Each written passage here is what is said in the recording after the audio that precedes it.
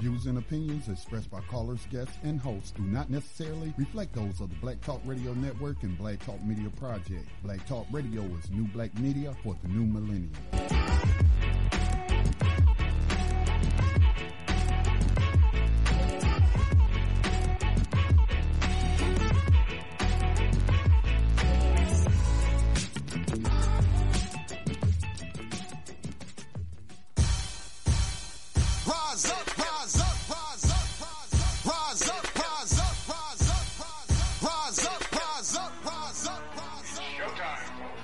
Lift your eyes up, let your wise rise up. See the signs of the times if it's time. Rise up.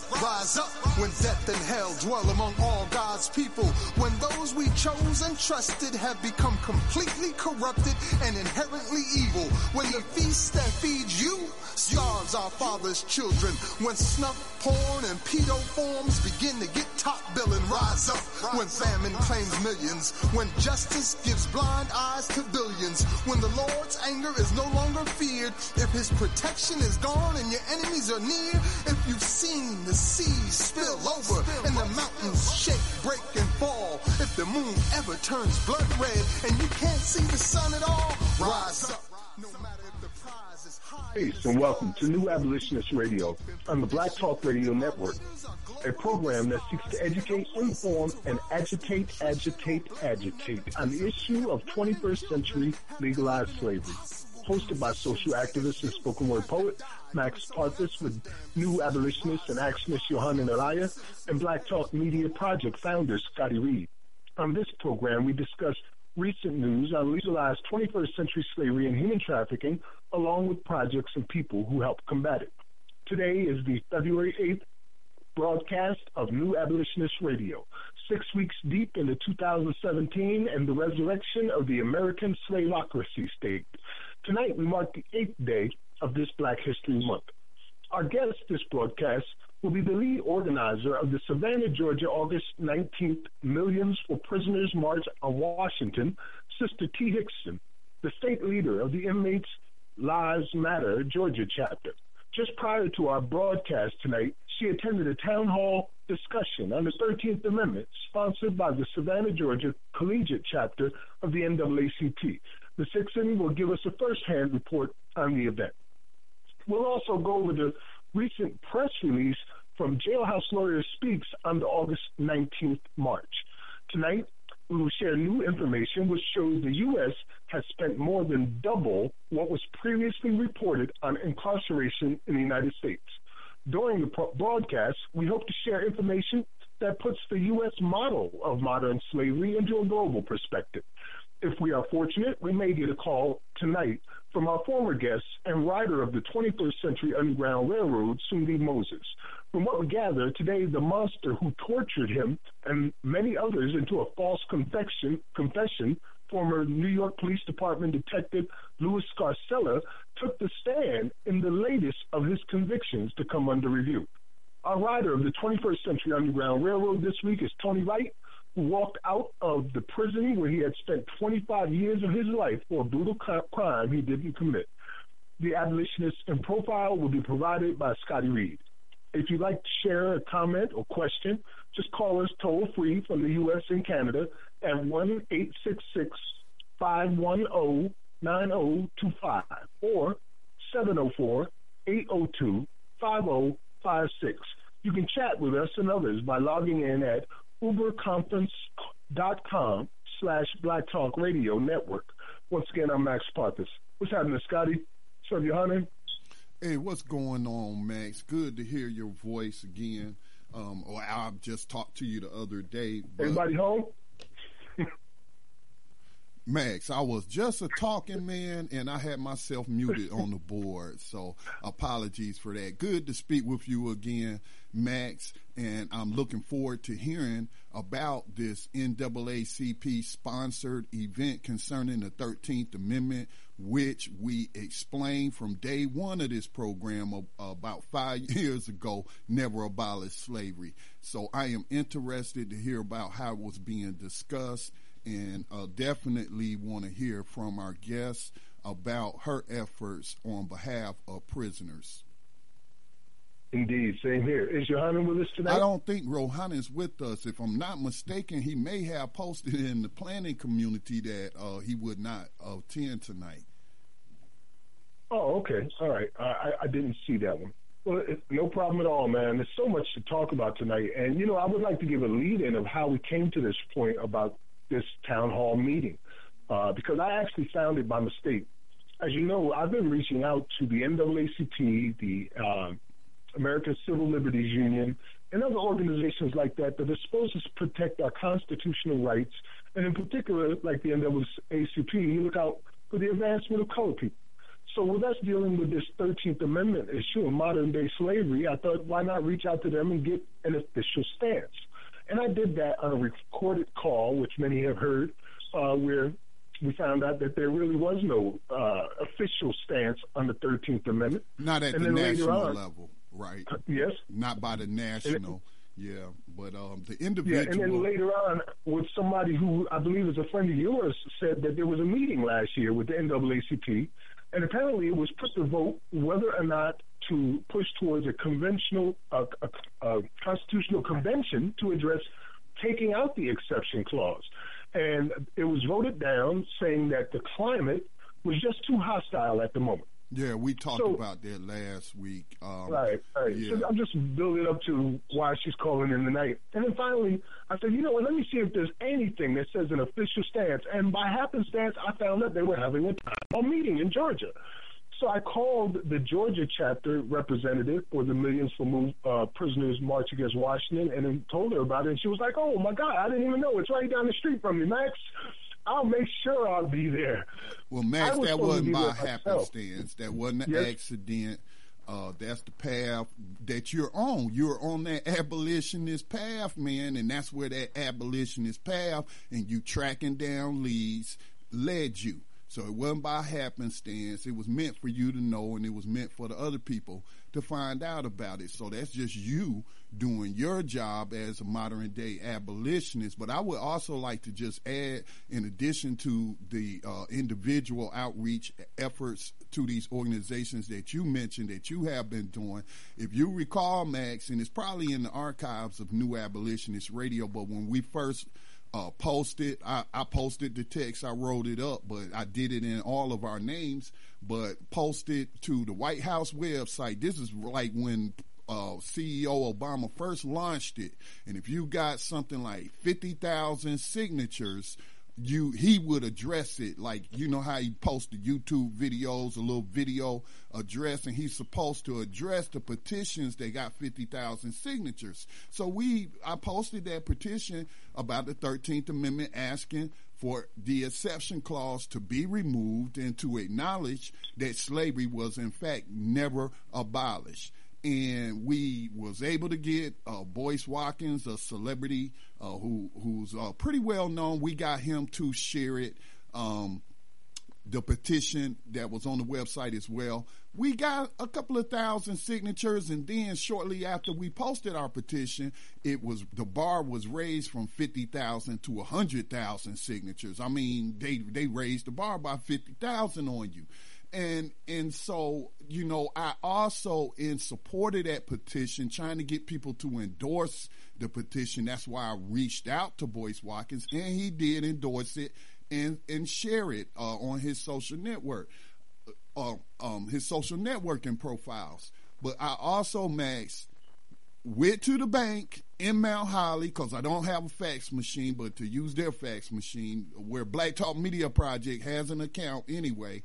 So she faxed the text of the petition as well as a letter I put in there to National Action Network, to Dick Gregory, because I was able to get he has an organization or a foundation, got their fax stuff from some people that I knew had close contact with him, because he'd be on a radio program doing interviews all the time. I faxed it to him. And if I could be wrong, but I may have faxed it to the NAACP Legal Defense Fund as well.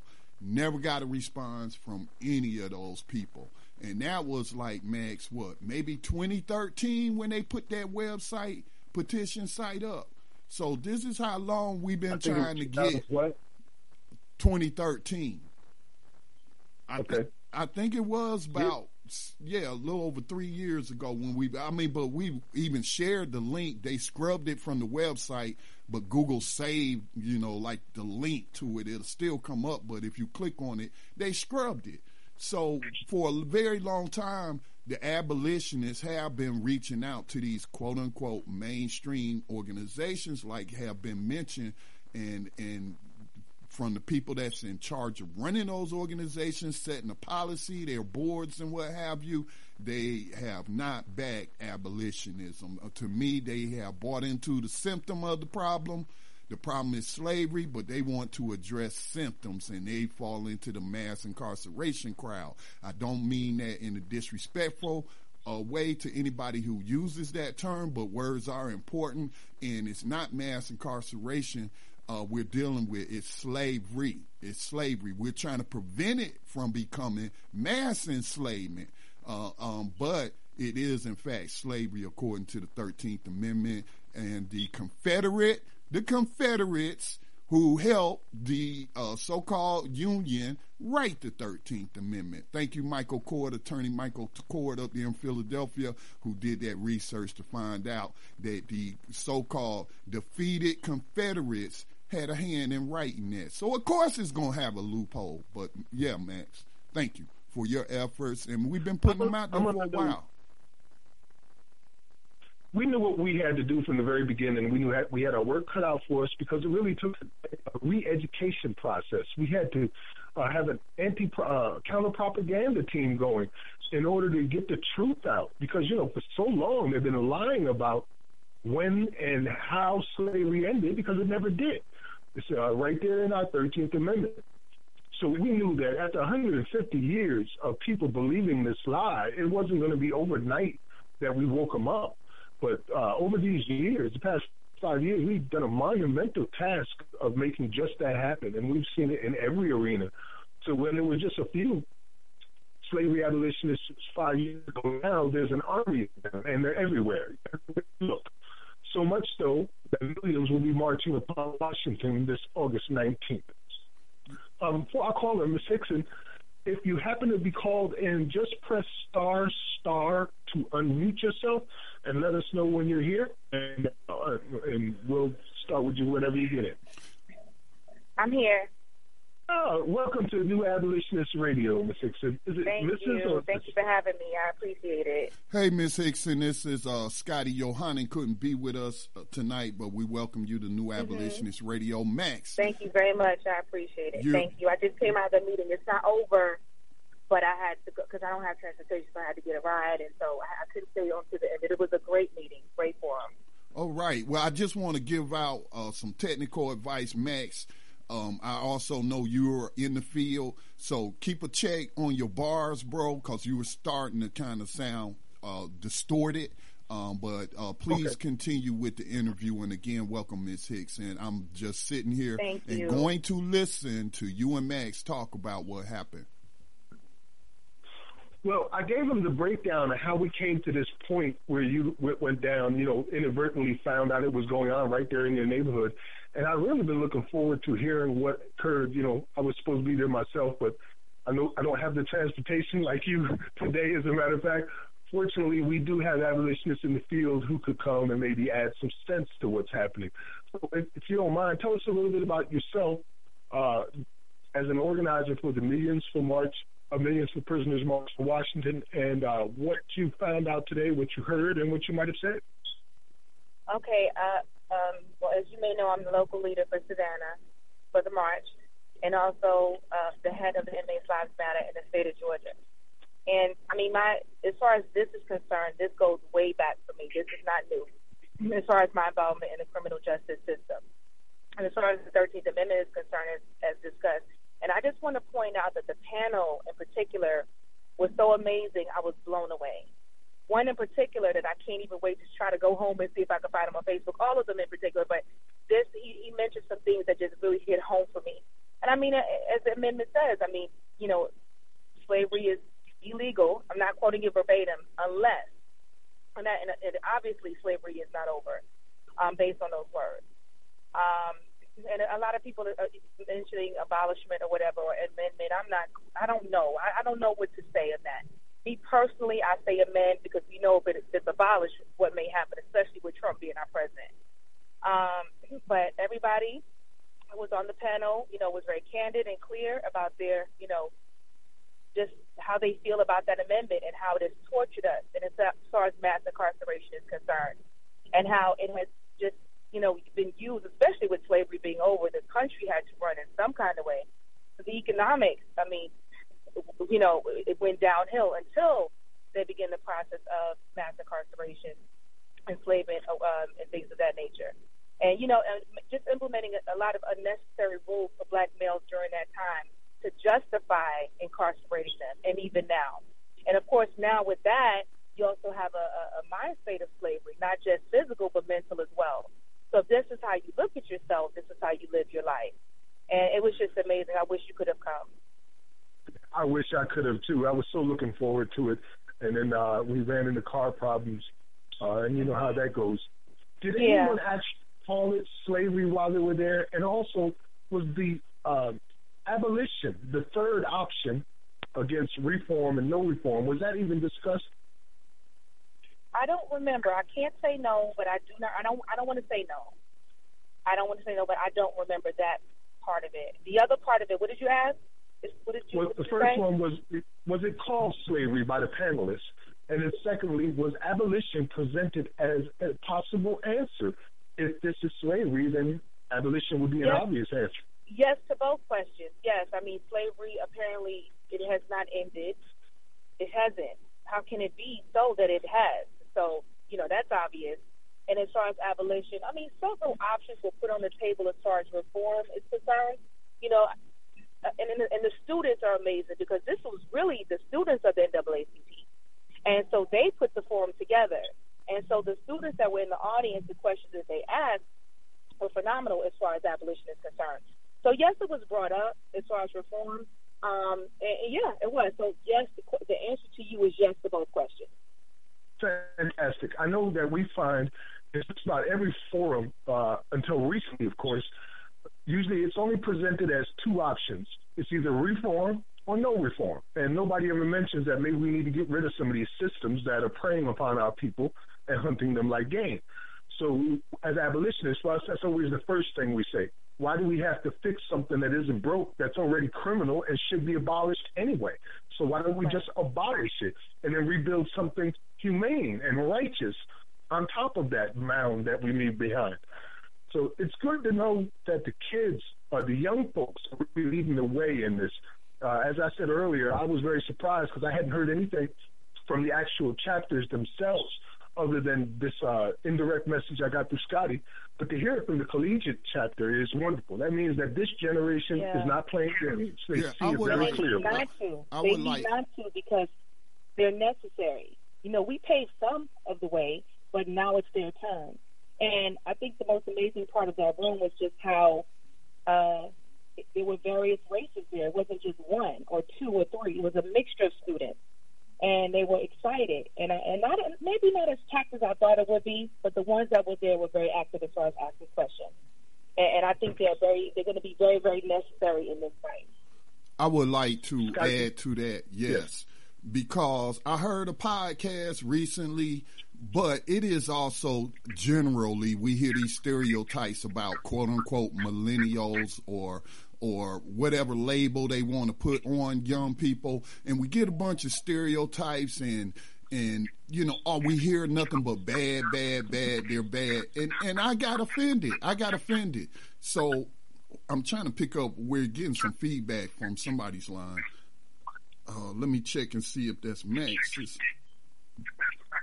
Okay. Does anybody have us on? Yeah, that was Max's line. Sorry about that. Max, I had to mute you. We were getting feedback from you, bro. But yeah, I hear these stories. Like, for example, we reported on a story where the students involved in, I think it's the California university system. I know they got a different systems there, but they were able to convince that education system, that university system, to divest from Wachovia because of, not Wachovia, Wells Fargo, which swallowed up Wachovia, but got them to dump almost $500 million in holdings and in assets that they had in this bank over its investment in private prisons and insuring the private prison industry, no different than what Wells Fargo was doing in the 1850s, before the Civil War, pre-1865 slavery. So these young people did that. And so I love it when I hear these stories so that we can highlight them, and you are exactly right. They are the future. Even if people my age, which they say I'm a Generation X, or I was born in the 60s during the height of the Black Power struggle, but I'm just so proud of those coming up behind us, because we all have a role to play, and they're playing their role as boots on the ground and engaging the system and bringing about changes like that. So I'm glad to hear about the enthusiastic young abolitionists that turned out to this event. Absolutely. Yes. Do you know if there was any recordings at all of the panel discussion? The sad part about it is a brand new phone, trying to record it, couldn't. I know several people in the room were recording. I would probably have to contact the school and just run someone down that hopefully got it on tape. But I know the students were taping it. So hopefully if I could contact them, I'm going to contact them. They're going to know me. I would love to meet with them personally, especially to tell them about the march. And I will make sure I'll ask them if they recorded it, if we could possibly get a copy of it, because I know they were recording it. I'm the only one probably in the room that couldn't, because I just couldn't get it to work. But I will find that out for you. Thank you so much, because things like that inspire others. They inspire others to speak up, because, that's really one of the hardest things we can get nowadays, is for people to speak up. Research it, you know what I mean? Like, you tell somebody, read it's like 47 words, just read it and think about it. That's all you got to do. That seems to be a little tough these days. Let me ask you about the Millions for Prisoners March on Washington. What made you get involved and decide that you would take a stand and help organize in Savannah, Georgia? And what is your hopes for this at the end of the day on August 19th? At the end of the day, my hopes for this march is we want impart to the world the truth. Listen, if you've committed a crime and you've done something wrong, no one is saying that you should not be punished. However, mass incarceration is very real. There are a lot of people who are being incarcerated unfairly, and the prison system is a big business. Lots of money are being earned by these inmates being housed on a daily basis.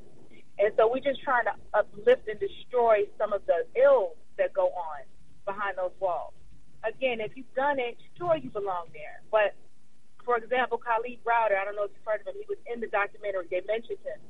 He refused to take a plea. He was in prison, Rikers Island. That's where I'm from. I'm from that city. And he was there for 3 years, and he would never plead. He refused. And they let him out. He was innocent. But what happened to him while he was in there, mental illness played a role, and he was broken down mentally. And he ended up committing suicide once he got home. He wasn't even in the prison system when he did it. But I use that as an example of an inmate they were trying to make him plea bargain. They know those black kids can't afford those trials. They can't afford those lawyers. They can't. So he refused, but he ended up, being freed, but he killed himself. But that's a tragedy, because the prison system they don't give a damn as far as health is concerned, as far as mental illness is concerned. And solitary confinement is not normal. There's nothing about it that helps. Nothing about it. So just to enlighten everyone, the world, hopefully, if they can, as far as the march is concerned, and Inmates Lives Matter, of the illnesses that go on behind those walls, that we want to try to uplift and destroy if we can, as much as we possibly can. That's my objective. we have talked in depth about Kalief Browder, and I'm not going to let them get away with what they did that easily by saying he committed suicide. Mm-hmm. I think it was murder. I think that was murder because we've seen the videotapes where he was brutalized by guards. Right. We've seen where he was brutalized by the inmates, possibly sexually molested. He spent at least almost 2 years of his 3 years in solitary confinement. In the video where he spoke about himself and, you know, like you said, not wanting to take that plea bargain because he was innocent, he said, you know, I talk to myself a lot. And I don't mean like the normal person, but because I spent so much time alone in solitary confinement, I have full-blown conversations with myself on the train, and I don't realize I'm doing it. It's just sad that this one child, he was a kid, he was 16 years old when he went into this adult prison in Rikers. It's just sad that he had to endure this. And we know that the price of incarcerating him in New York is $353,000 a year. And we know that that's why they incarcerated him, because they made nearly $1 million on his incarceration for 3 years. That's right. You know, and he was innocent. He was innocent all along, and that was a bounty on his head. And over some allegation, he spent 3 years in torture. So I would call that murder.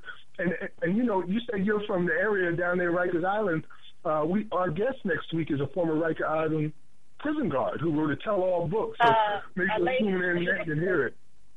Yes, she's a lady. Yes, and I'm friends with her. I can't think of her name right now, but I saw on Facebook and I friended her because I was hoping that she could be on my own show. I'm not from that specifically. I'm from Brooklyn, which is about a few miles away from there. So it's right next door. But yeah, I'm from New York, and so Rikers Island is like our county jail. That's usually where they go, you know, when they're waiting. It's a waiting process before they are, you know, tried and convicted and sent to the prison, you know, up north or whatever have you. And I've been to Rikers Island plenty of times to visit. So I am aware. I'm aware. Yes. I'm looking forward to that, too. It's just terrible circumstances. I'm really glad that the press release that came out from Jailhouse Lawyers Speaks really clarified what the priorities of this march is all about. And the first thing is 2 points.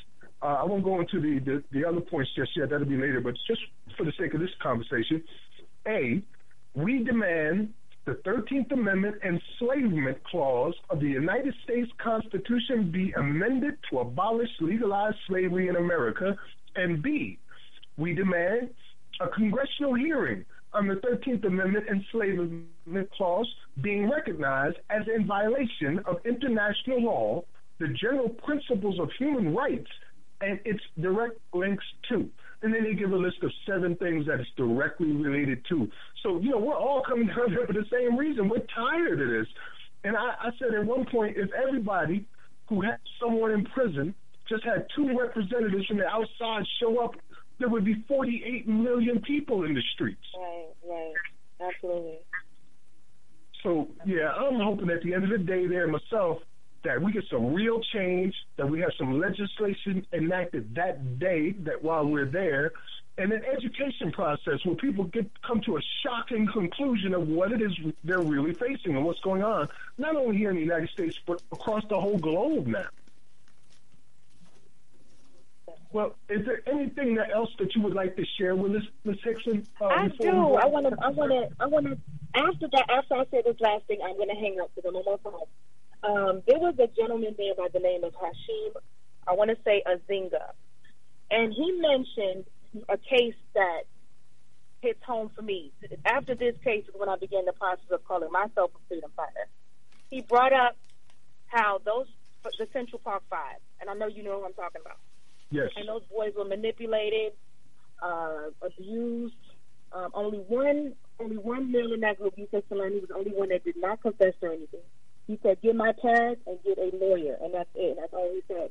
But those boys were convicted over a crime that they did not commit. And when it finally came out that they did not do it, the DNA never matched anyway, Donald Trump wasn't even man enough to say I was wrong, even though he took out ads in the paper, $1 million ads saying, bring back the death penalty, kill them, wolf pack, dehumanizing them, just calling them all kinds of names. He wasn't even man enough to say, I'm sorry. I just wanted to point that out, that this is the president. Right. And so we have to be very mindful of the decisions we make. And from here on out, we just have to be very careful and plan accordingly, because this is the President of the United States. And that's it for me. Thank you for your platform, and thank you for having me. And I hope that I can come back and just share with you guys again. Would that be okay? If listeners in Georgia want to join the march via your organization there, how you're forming it, where would they go to? Let's see. I don't want to. Let's see. Tasha Hickson. I was looking for some way to tag you earlier, and I couldn't find anything. That's why I was asking. Tasha Hickson, HICKSON, Osborne, OSBORN, @gmail.com.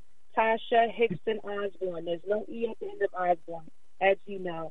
Email me, and I can give you all the information. It's just that I'm riding now to try to get home, and so I can't do anything right now. But again, Tasha Hickson Osborne. And also on Facebook, I have a radio show on Mocha Show. So my name on the radio, on Facebook is Mocha's Show, like Tasha's Show or Ben's Show or Michael's Show, Mocha's Show. That's easy to find. So anybody that wants to find me, just look up Mocha's Show, and I will pop up, and I will send you. I will accept. Okay, great. Now I remember who you were now, the Mocha Show. Okay, perfect. Yeah, okay. Definitely, because we want everybody in Georgia to get involved. If you're not involved with this, being on the sidelines sucks. I mean, even if you can't go, I mean, if you're like, you're in a wheelchair and you don't have a ride or whatever it may be, click going anyway, just to show your support. But we want you there.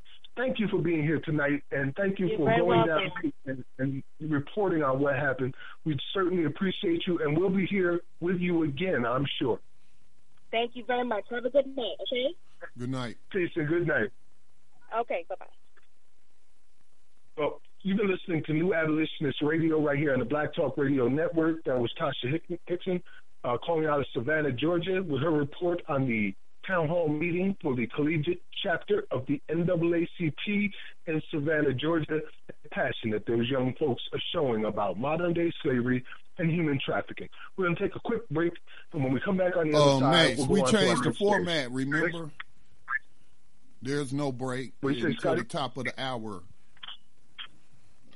Oh, okay, so we're going to go for an hour? All right, then. All right, well, I was reading, Scotty, some of the, I don't know if you can pull it up over there on the website and our community programming planning page, but the press release that came out from Bayview, did you see that yet and go through it? Actually, no, I haven't had a chance to, Max, as I've been kind of bogged down with the other programs, and I'm actually doing that right now, getting the stuff prepped for the next program. But surely, that's why I'm here, like the listeners, man. I can hear about these things, so inform us. Sure, I'll read it verbatim. Well, much and of this it. Is we'll from also who? post it on New Abolitionist Radio once I get my computer working properly, and you can read it from there. But where I left off was A and B. So it lists 7 things that are directly related to the 13th Amendment exception clause and how it's used to exploit slavery and human trafficking. 1, private entities exploiting prison labor. That's a very large group.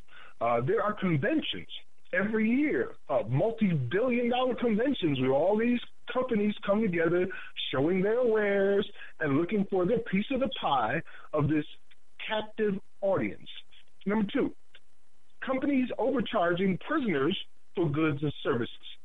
This is really a very bad situation where even in the commissaries, it's 3 or 4 times the price it would normally be outside. You have certain manufacturers that have exclusive contracts with these prisons. For instance, there's a potato chip company that is only sold. They only sell their potato chips in prisons. They have an exclusive contract. I think the same thing applies for Reebok sneakers. And a lot of these are no bid contracts. So the next one would be number 3. Private entities contracted by state federal government to build and operate prisons. This would also include immigration detention. Now, as Johanna has often pointed out to us, these private prisons have also gotten now real estate certification. So they're operating as a real estate company. And they're also doing, again, these no bid. Yes, Scotty? Yes, if I can make a point before you move on right there. Sure. I was just having a conversation with a friend the other day, and he has a radio network that he runs. And so I had asked him, I said to him, somebody said something to me the other day about y'all program, and y'all talking about during chattel enslavement, and that person said that, hey, chattel enslavement still exists. And he was like, he does know that slavery still exists. But again, with the programming and our language, we get so used to saying something and using these terms that then we're making a distinction as if it's anything different than what it was prior to 1865. And so chattel means property. And I really appreciate that research that Yohanan, who couldn't be with us tonight, had done, showing that is what property, that's another word for property. It's chattel. And so now you got private prison companies who are registered as what? Real estate companies dealing with property. Chattel slavery still exists. So I just say slavery still exists. If we're referring to something in a historical context, I will say pre-1865 slavery. Right now we're in post-1865 slavery. Yes. You know, Brave New Voices had a wonderful series out called Immigrants for Sale, where they had in this one clip an auction was going on over a private prison facility, which was at the time was empty. And they were bidding or starting to bidding on it at $5 million. And one of the selling points that the auctioneer pointed out, which you can hear clear as day in the video, is he said that no matter what your business or what your trade is, there will be an endless supply of people coming into this facility. So you always have plenty of product for your customers. So basically, that selling point is that you got free labor coming with the prison. So you can just build your factory right on in there, and these prisoners will make whatever you want them to make. Which video are you talking about, Max? I remember that's Brave New Voices. I believe it's called Immigrants for Sale. Are you talking about the scene where they were literally in a high school gym, and it was like an auction, and the guy was like, just like how auctioneers speak and telling these people to get their private prison stock and bonds and all that kind of stuff? Or are you talking about, because, no, you can't be talking about that, but Unicor's got a commercial. There was an actual auctioneer in the prison facility with all the potential buyers there sitting like a high school gymnasium, but it was the prison gymnasium or the prison area, and they were all sitting there ready to bid on purchasing this prison. Right. Okay. Now, I was mistaken on what I'm thinking of but that's a Unicor commercial. Now, I think they may have tried to pull their commercials. For those that don't know what Unicor is, it is a private corporation owned by United States of America Incorporated. So it's a subsidiary of your government. That corporation that based down there in Washington, D.C., owns a private prison called Unicor. And they contract out, they even have commercials where they show the prisoners in doing whatever work they doing in the shop or in the call center and things of that nature. And then they paying these prisoners slave wages if they're getting paid at all. But we have to track down where that money goes to. Where does that money from slavery that Unicor generates? And Max, isn't it in billions annually? At least $1 billion annually. It's over $1 billion. It was $900 million a year in 2012. So that was 5 years ago. It's well over $1 billion now. They've got more contracts. Remember, we read how they were talking about potential employees. Speaking of prisoners, and how they were going to expand by 2016. Yeah, so, in the video, it's over $1 billion a year now in revenue. And we've heard this throughout the years, these different stories where they say that's like a captive, like you said, a captive labor force. You don't have to worry about transportation. You don't have to worry about your prisoners calling in sick. Your workers, yeah, man. So please continue with this list. I will. I just want to make a note. Just yesterday, I was doing an interview with Al Jazeera, and they were talking to me about the prison labor work strike and focusing on slave labor being used in the prison. And I want to clarify for them, just like, in case you got any new listeners, to clarify for them as well, the slave labor part is icing on the cake. That's extra money. That's where greed comes in. Like, we don't make enough money doing X, we're going to do XX as well. So there's estimated about 1 million prisoners who are employed within the prisons themselves right now. But the biggest chunk of the dollar that they make comes simply by housing the prisoners. So if Kalief Browder, who we spoke of earlier, for instance, is picked up on the street, he immediately becomes worth $353,000 a year to that prison. For most prisons, like in New York, again, let's use an example, to house an adult is near $90,000. So that's a $90,000 a year income coming in for a piece of meat on a slab. And that's how they're looking at it. You're just a body on a slab, and it will move you from one state to another to fill their contracts. So just to clarify that, prison slave labor is terrible, but for them, it's icing on the cake. The next one would be racial disparities in America's prison population and sentencing. That's a really big one, Scotty. You want to say anything about that? Repeat that. Repeat that, Max. You made racial disparities in America's prison population and sentencing. We know that. We've been hearing that for decades. And those who know me personally or have been following my program, Black Talk Radio News, for years, since 2007, then I am not one of those people that try to act like racism don't exist. In fact, I say racism is a symptom of slavery, because I can point to slave codes that first started incorporating racialized language. So it's not that. But in terms of, this goes to something we were talking about on Tando radio show. When you start interject race into certain issues and topics, people get emotional on both sides. Not just the victims of racism, but those who perceive that they're being called racist because they're white, and then they get a defensive, and then there's a big squabble, and the problem don't get solved. So when we're talking about racial disparities, yes, they exist. When we got decades of data that show that to be true. So let's stop using racialized language, taking the advice of Mr. Neely Fuller, when we know we got to deal with white people to solve this problem. We got to deal with brown people. We got to deal with people. So since we know that language tends to make people emotional, let's just talk about it in terms of slavery. These are slaves, regardless of their creed, color, national origin, religion. They are slaves. And so when more people can then identify with being a slave, it don't matter to them which group is enslaved the most. All they know is they trying to end slavery. So I hope I'm not coming across like I'm trying to dictate to anyone. I'm just trying to be constructive and move it forward. And just some observation I have seen to how stuff gets bogged down. And so the new abolitionist movement, we don't really describe ourselves. I mean, we're the very diverse group.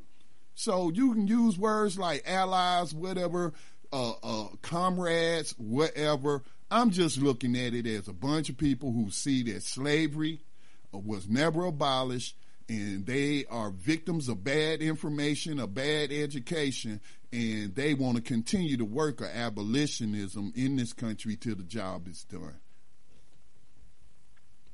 Yeah, certainly. For me, I know that after doing the Ferguson is America research that I did state by state, and hearing other statistics, like just today, listening to our rider of the 21st Century Underground Railroad on the video, I was informed via that video that 3/4 of all the people who have been exonerated in these past few years have been black men. 3/4 of them have been black men. That's an amazing thing to consider in itself. And then also we know that 1 in 8 people across the entire world who are incarcerated are African Americans because of our American prison system. And state by state, the disparities are just through the roof. In places where you might have a 1.2% or less black population, they're still being incarcerated at 12 to 1, 14 to 1, 13 to 1. In D.C., where it's the closest thing to an equal population of half and half, it's still 19 to 1. So these racial disparities do exist. Just these two numbers alone should make you worry. 95%, as our guest pointed out, 95% of all cases end in a plea bargain, right? 95% of the prosecutors who are negotiating these plea bargains are white. So you got 95% white population negotiating these 95% plea bargains with a majority minority population. You don't think racism has anything to do with that? Not you, Scotty, but just in general, people don't think that. Let me ask you this question, Max. Let me ask a question, just a question about that, and that is correct. These are racist suspects, white males. So obviously they're going to operate in that manner. But at the same time, though, let me also look at ourselves. I'm part of the black community. We see all these urban cities and what have you. I know Charlotte has a whole bunch of black. Maybe the district attorney isn't black, but the assistant district attorneys are. They actually go in and argue the cases. The district attorney can't do it alone. There's a team of people that's prosecuting, and I see people of all different backgrounds participating in that. So what's the point of me saying, oh, let me elect a black judge if that black judge doesn't have the moral fortitude of Judge Stevenson, who doggone lost his license and they targeted him because of him saying, no, this ain't right. Yeah, all-white jury. The all-white jury. Yeah, what's going on here? But then how many black judges have repeated what he has done? None. I can't think of any that have been reported. And so he was suspended. Yeah, he was suspended. His license at one point. And I didn't see no big rally around him or a bunch of money being raised for him and all that. But I'm saying I do see a lot of prosecutors who look just like me who are going along with the program. So again, racism is real. It's a part of slavery for whatever sick reason. The predominant population, which is white, has been programmed and accept the programming that it's okay as long as they keep focusing on those black people or those brown people or those others, those Muslims, those, and so what we need is also for white people to confront their family members on this issue. And we in our community will confront our family members on this issue of slavery. I think that'd be a good approach. What do you think, Max? I think it is. It's always the right time to do right, Martin Luther King Jr.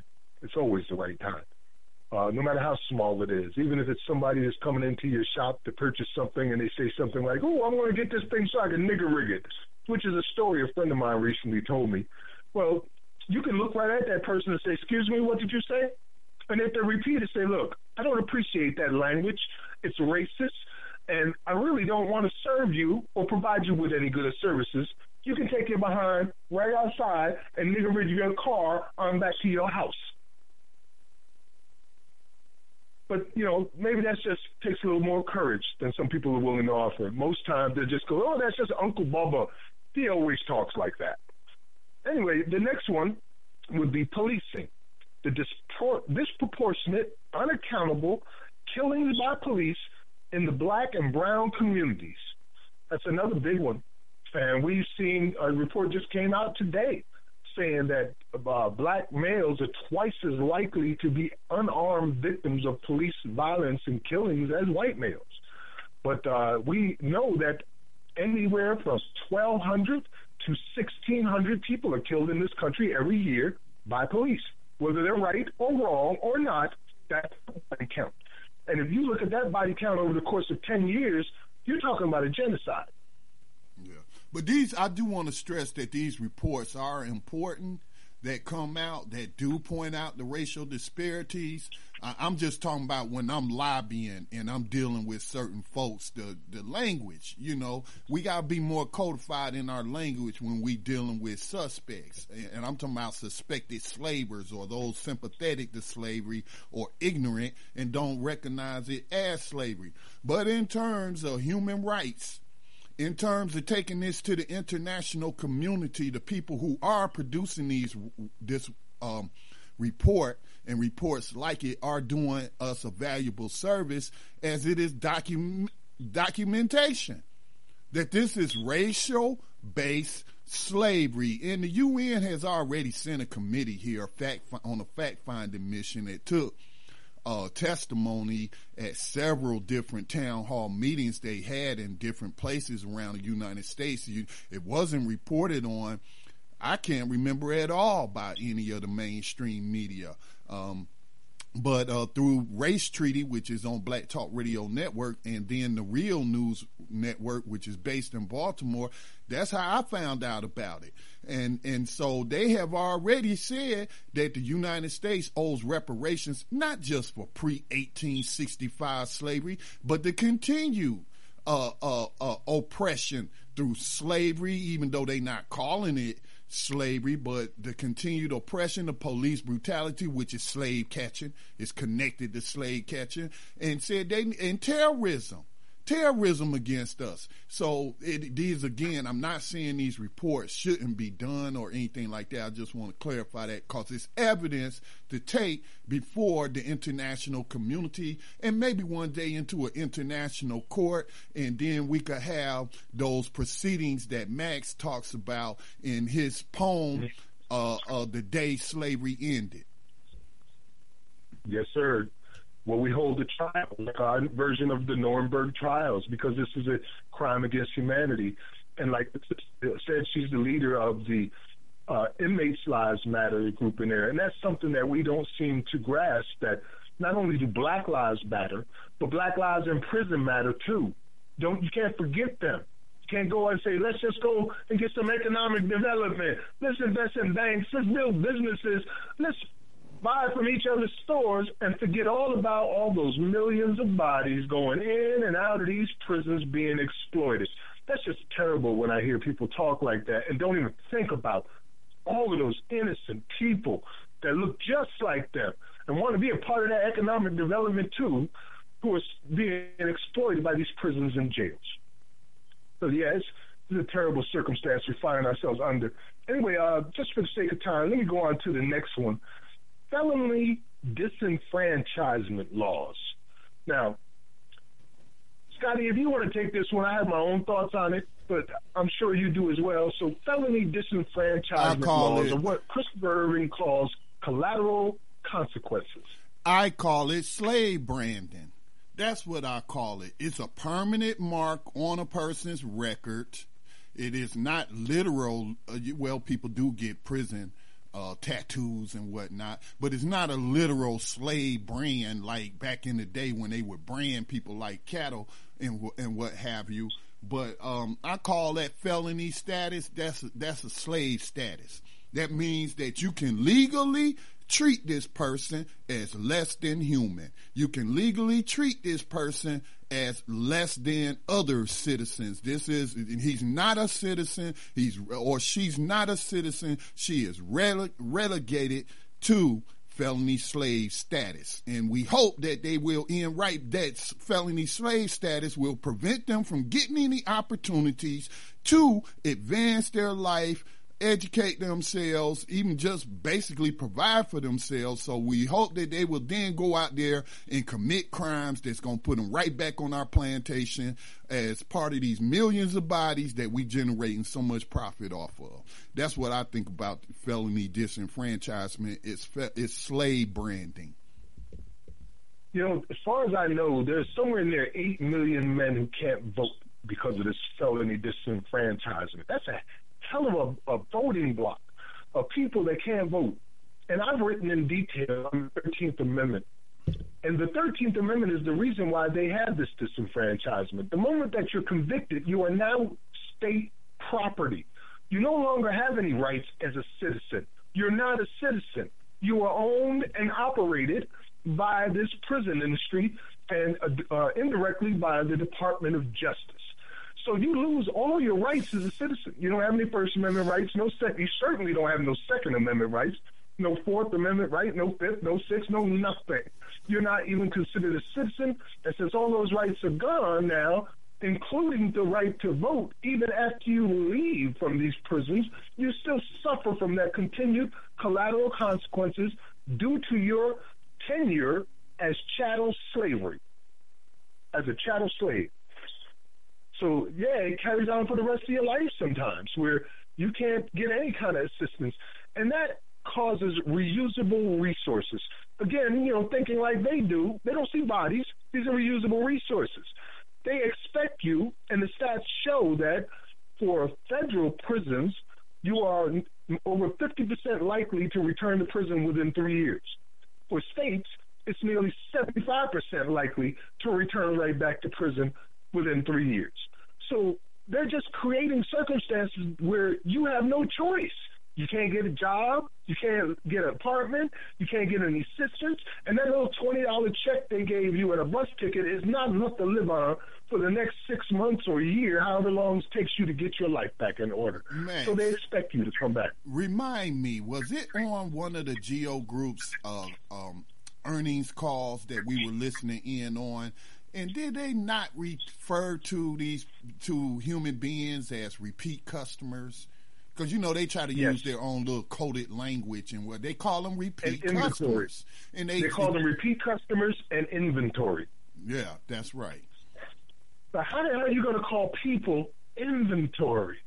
And this is like from the CEO of the board of directors for the GEO Group, who we listen on their calls. And that's what they were calling people, inventory, repeating customers. The next one would be Immigration and Customs Enforcement and their 34,000 detention quotas, producing the world's largest prison population. What they're referring to is the detention quotas that our immigration centers have now, where you have to have a minimum at all times of 34,000 people per month in these facilities. Can't drop below that.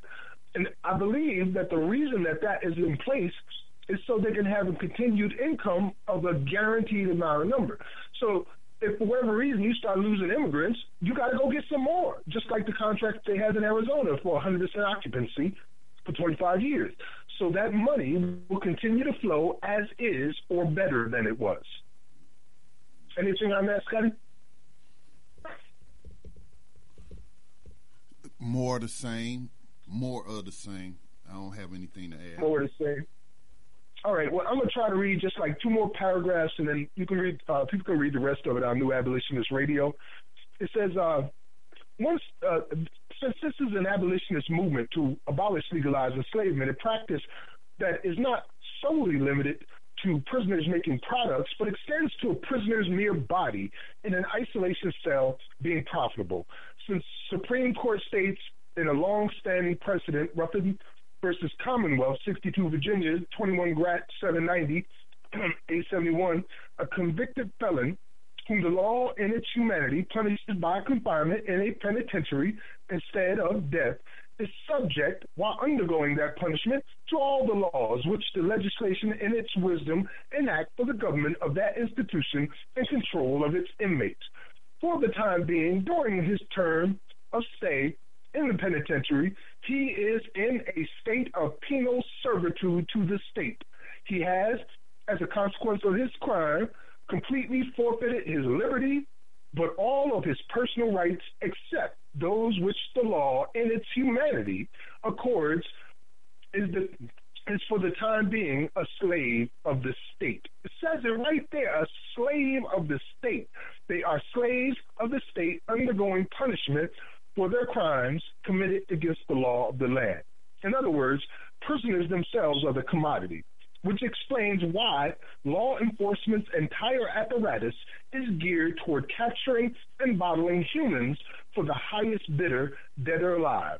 In essence, this is an abolitionist movement to abolish legalized slavery a practice that is not solely limited to prisoners making products, but extends to a prisoner's mere body in an isolated cell being profitable. It's terrible, brother, but they've got it on point. They know exactly what the problem is, and they're coming in with legislators and legislation and 1 million people to demand change. I really like the idea of the congressional hearings, too. That was an idea that came up in our last planning stage, because that will give an opportunity for discovery, which will lead to the trials that we really need to have in order to get these criminals who have perpetuated crimes against humanity out of positions of power and into the very jail cells which they built for the citizens. See, that's why I think also we should always watch our words and the terminologies that we are using. So this kind of illustrates that to me when we say, like, well, if they did the crime, well, what was the crime? He had a pound of weed. Well, wait a minute. Who did he commit a crime against? I don't know. The state, I suppose. Well, why the state? How is that a crime against the state if somebody grows some weed and because the state said they couldn't do it? That's what the sister was talking about, that mental enslavement. We just accept things to be a crime. Where they did the crime, now they got to do time in slavery.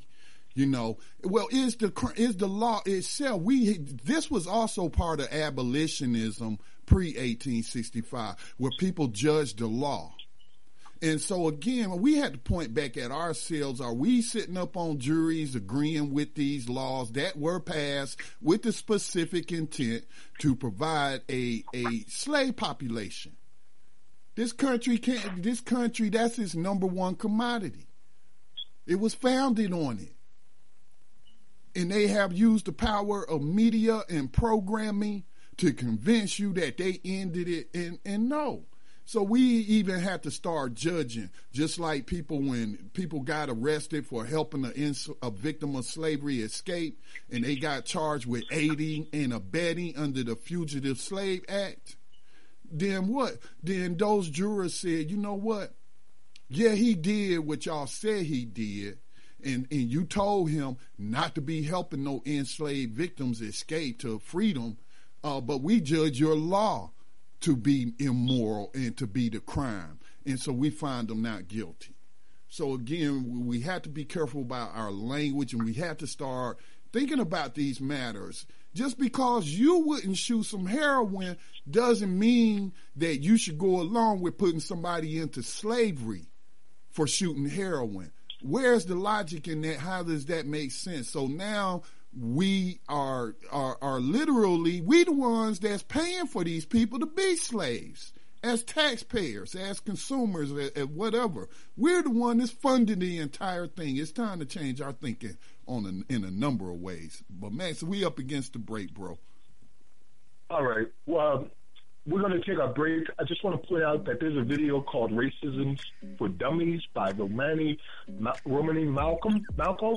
It's on New Abolitionist Radio. When you get a chance, check that out. It's a crash course on what's going on. The brother got it on point. You're listening to New Abolitionist Radio with Max Pontus and Scotty Reed. We're going to take a quick break, and we'll be right back after these messages.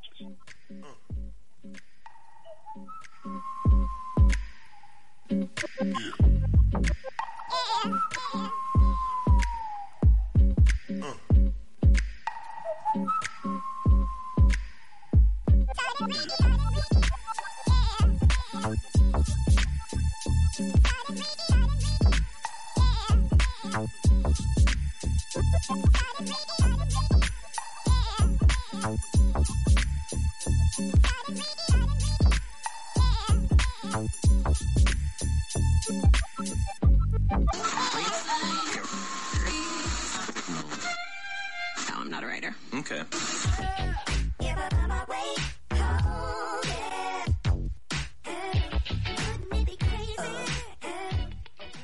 Black Talk Radio since 2008, providing new black media for the masses.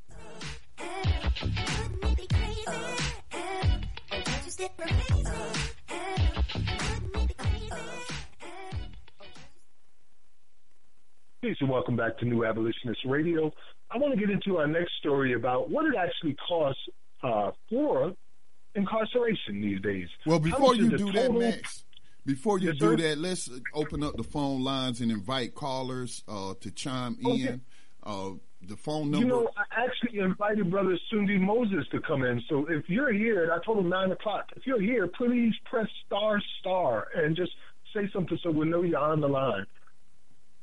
Okay. Well, I want to open up the lines to anybody who wants to comment on anything we have gone over on the program. What you thought about our guest tonight, the town hall that was in Savannah, Georgia, about, was it Savannah? Yeah, Savannah, Georgia, about the 13th Amendment. And so the telephone number is 866-510-9025, 866-510-9025. Hit star to unmute yourself. Go ahead, Max. All right. Do we have anybody before I start? No. Okay. Once again, it's Brother Sundi Moses, a former guest here on New Abolitionist Radio, who was also one of our 21st Century Riders of the Underground Railroad. If you happen to call in or you're listening, just press star to speak up, because we want to hear your voice tonight if you do call in. All right. This is a new article that just came out from the Equal Justice Initiative. And the Equal Justice Initiative is a fantastic organization that does really good, thorough work. Now, we've been hearing numbers that people tend to pull out of their rectums and throw in the air about how much it costs for the United States to incarcerate the people that we have incarcerated now. More often than not, we've heard the number of $80 billion or $70 billion or $90 billion. Well, it's actually a lot more than that. Through my own research, I personally estimated that the prison industry in the United States is worth $500 billion easily. With this number, you'll see how we're getting there. In a new report, the Prison Policy Initiative found that mass incarceration costs state and federal governments and American families $100 billion more each year than previously thought. According to the Bureau of Justice Statistics, the annual cost of mass incarceration in the United States is, is $81 billion. But that figure addresses only the cost of operating prisons, jails, parole, and probation, leaving out policing and court costs and costs paid by families to support incarcerated loved ones. The new report, Following the Money of Mass Incarceration, is titled, took a deeper look into the money in mass incarceration, and its findings reveal that private prisons are not the only ones financially invested in keeping millions of people incarcerated in this country. For example, almost half of the money spent on running the correctional system goes to paying staff, who form an influential lobby against criminal justice reform. Lesser known, private players that profit from mass incarceration, including bail bonds companies, which collect $1.4 billion in non-refundable fees from defendants and their families, phone companies that charge families up to $25 for a 15-minute phone call, and commissary vendors that bring in $1.6 billion a year. As Vox reports, research has found that soaring incarceration rates in the United States have done very little to enhance public safety or reduce crime. That states, who makes up the majority of correctional spendings, localities, and the federal government, nonetheless continue to spend billions every year to warehouse millions of people. Is a reflection, as the visualization shows, of how wide and how deep mass incarceration and over-criminalization has spread in our country. And this is called Following the Money. It shows here we have the $80.7 billion just for public correction agencies, prison, jails, parole, and probation. Then you have $30 billion for judicial and legal, criminal law only. Public employees are another $38 billion. Prosecutions another $6 billion.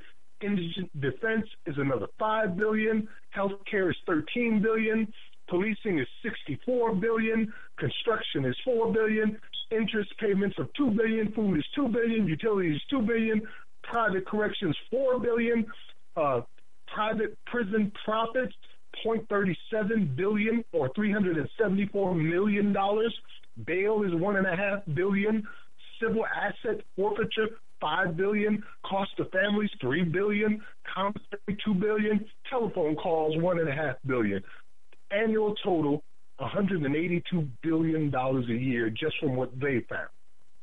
Scotty? I was sitting here thinking about a prior guest we had on from, I think, Missouri.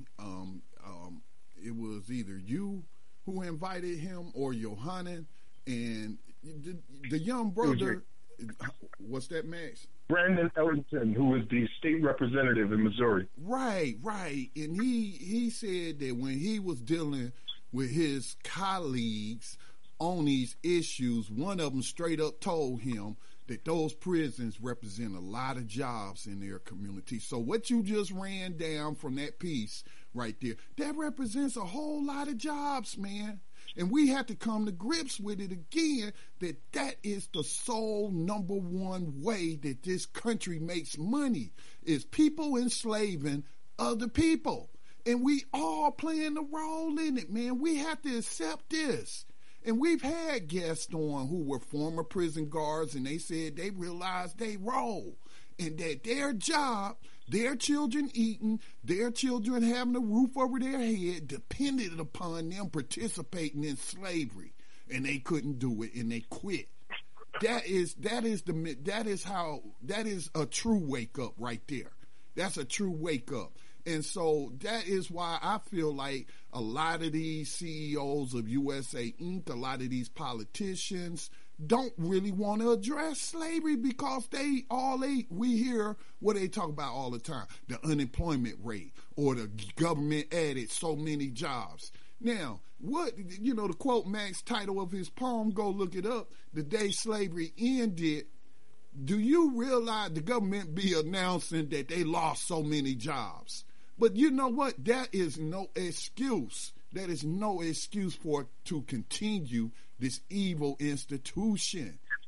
We have to come up with something else, another way to make a living where we aren't harming people. Yeah, and as I said, I think it's more along the lines of $500 billion, and they've got it up to $182 billion. But they're not accounting for a lot of things in there. For instance, they're not accounting for the service providers that provide services or equipment. They're not accounting for the labor that's being used in the prisons and the goods and services that they're making, like the $2 billion for Unicor, which is just one company that exploits prison labor. And they're not talking about quite a few things that I mentioned earlier, where they have these conventions for goods and services and equipment that buy for these contracts with the prisons. So they're not even included in there. When you get it all together, trust me, you're going to be close to $500 billion annually. $500 billion, not billion, trillion. Max, I do believe $250 billion now. It's a terrible thing, man. I do believe we're joined by the invited guest. Brother Sundi Moses, is that you on the line there? If so, just press star so we can hear you. Okay, that is perhaps not him, but we do have someone who would like to speak from area code 903. The last four is 7643. Welcome to New Abolitionist Radio. Go ahead with your question or comment. Thank you for joining us. Man, I was just joining in. Max, this is Swift Justice, brother. How you doing? Peace, brother. Peace and welcome. I was just listening. I just came in on the conversation, man, and I was just listening. That's all I was doing. You know how I like to learn from you, bro. Yes, sir. Yes, sir. Swift Justice, welcome to New Abolitionist Radio. Is it okay if I say where you're calling from? You want to leave that alone? Sure, you say. I'll tell them myself. I'm in Alabama Department of Corrections. Indeed, brothers out in Alabama, right? Alabama Department of Corrections. Member of the FAM, and he's also a student of what's going on here, a student of history and current events, and does kind of a podcast from inside as well to help educate not only the people that's there with him, but those on the outside as well, with a first-hand perspective and some wisdom. I appreciate what you've been doing, brother. I mean, no doubt, but I'm inspired by soldiers like y'all, man. Y'all what inspires us, because for the simple fact, if it wasn't for y'all out there doing what y'all are doing, brothers like us up in here wouldn't didn't even have the hope to even accomplishing the things that are being accomplished, such as the Millions Prisoners March in August. And, you know, it's what gives us a drive, man. It's what gives my team with Unheard Voices a drive. And, you know, just being able to participate with what y'all are doing, because like I said, and I can't stress it enough, without y'all and society joining in, our voices are going to still be back in the 1980s and 70s and 60s where nobody's actually listening. And they're seeing us still as what they were seeing us then, and that is just inmates or just prisoners. And, you know, y'all's voices are allowing our voices to be heard. And it's what we have to do, brother. We have to show them that you are human beings just like their sisters and brothers and mothers and fathers, and that even if you might have made a mistake that put you in there, you don't deserve what's going on to you now. You don't deserve to be anybody's slave. I don't care what you did. And most people in there are in there for the most ridiculous things, man. So we want your freedom and we want your rights back. And we're going to fight to put that human face on you so people can recognize that you are human beings and our suffering means something. Well, you know, Max, I believe that in a lot of aspects dealing with society today, that's one of the biggest things that we have an obstacle with. I mean, because people see us as animals, and the media actually pictures us. They paint that picture of us like animals. And, you know, true enough, I haven't heard the first time one man that has come before the actual activist standpoint or speaking out from inside of prison saying, hey, I didn't do nothing to be in here. Nobody has ever claimed that, but they're saying, listen, the message that I hear and the message that I see in people is this: I'm being held accountable by society. I'm being held accountable by the law. And you taught me a lesson when you held me accountable, and that is to be accountable and to hold others accountable as well. So you're getting mad now that we're holding the government accountable to what they, in the minimum, the bare minimum of how they're supposed to treat us and what they're supposed to give to us. And yet society doesn't understand. That is the real result on why our recidivism rate is as high as it is across America. Over 75% in 5 years shall return back to prisons because they are being treated and seen as animals. These men and women are begging and screaming, just like in Delaware not long ago, man, please let us be rehabilitated. Please let us change. Please let us get education. Please let us be a pillar of our community when we return. I'm tired of being in that cycle. I'm tired of being in that revolving door. That's what they're screaming. I don't hear any other thing other than that. I mean, somebody correct me if I'm wrong, but I haven't heard anything other than that across the nation. Well, you know, we were just mentioning earlier that a rider of the 21st Century Underground Railroad, in the video I heard today, they were mentioning how 3/4 of the people who have been exonerated as innocent were black men. Right. And we've had record exoneration. So there are a lot of people who have been accused of some terrible crimes, the most terrible, who have been innocent all along and were railroaded, which is why I was hoping Sunni Moses was calling, because he's one of those people who were tortured for confession as a child, and then railroaded, very much like the Central Park Five were, which our guest spoke of earlier. You know, those guys, those five, were teenage boys who spent from 17 years in prison for a crime they never committed. But we got the President of the United States who paid for a full-page ad to ask for their death. Yeah. But I would also, again, keep stressing to people that most of the victims of 21st century slavery and human trafficking are in there for so-called nonviolent drug crimes. Again, if there's no victim, where's the crime? All right. Doesn't he have a right or she have a right to express their free will in a way that they choose, as long as they're not harming and infringing upon another person's rights, liberties, and in pursuit of happiness? And so yes, they do demonize and they try to make that the face of everybody that's in there, when in fact they are telling us from their statistics that most of them are nonviolent. So, you know, we need to keep stressing that. And again, I agree with Max 100%. Regardless of what you did, we are supposed to be trying to restore you, trying to help you. And then when you get out, so that you can be restored back to with the rest of us. But putting people into slavery, making a profit off of them, it doesn't become about corrections. It doesn't. It isn't about rehabilitating anyone. It is about the bottom line, literally profit. So, but I do have to keep stressing that they tell us, that's the government. The people who keep up with the statistics, that most of these people, 70% or more, are nonviolent, who I feel haven't committed a crime.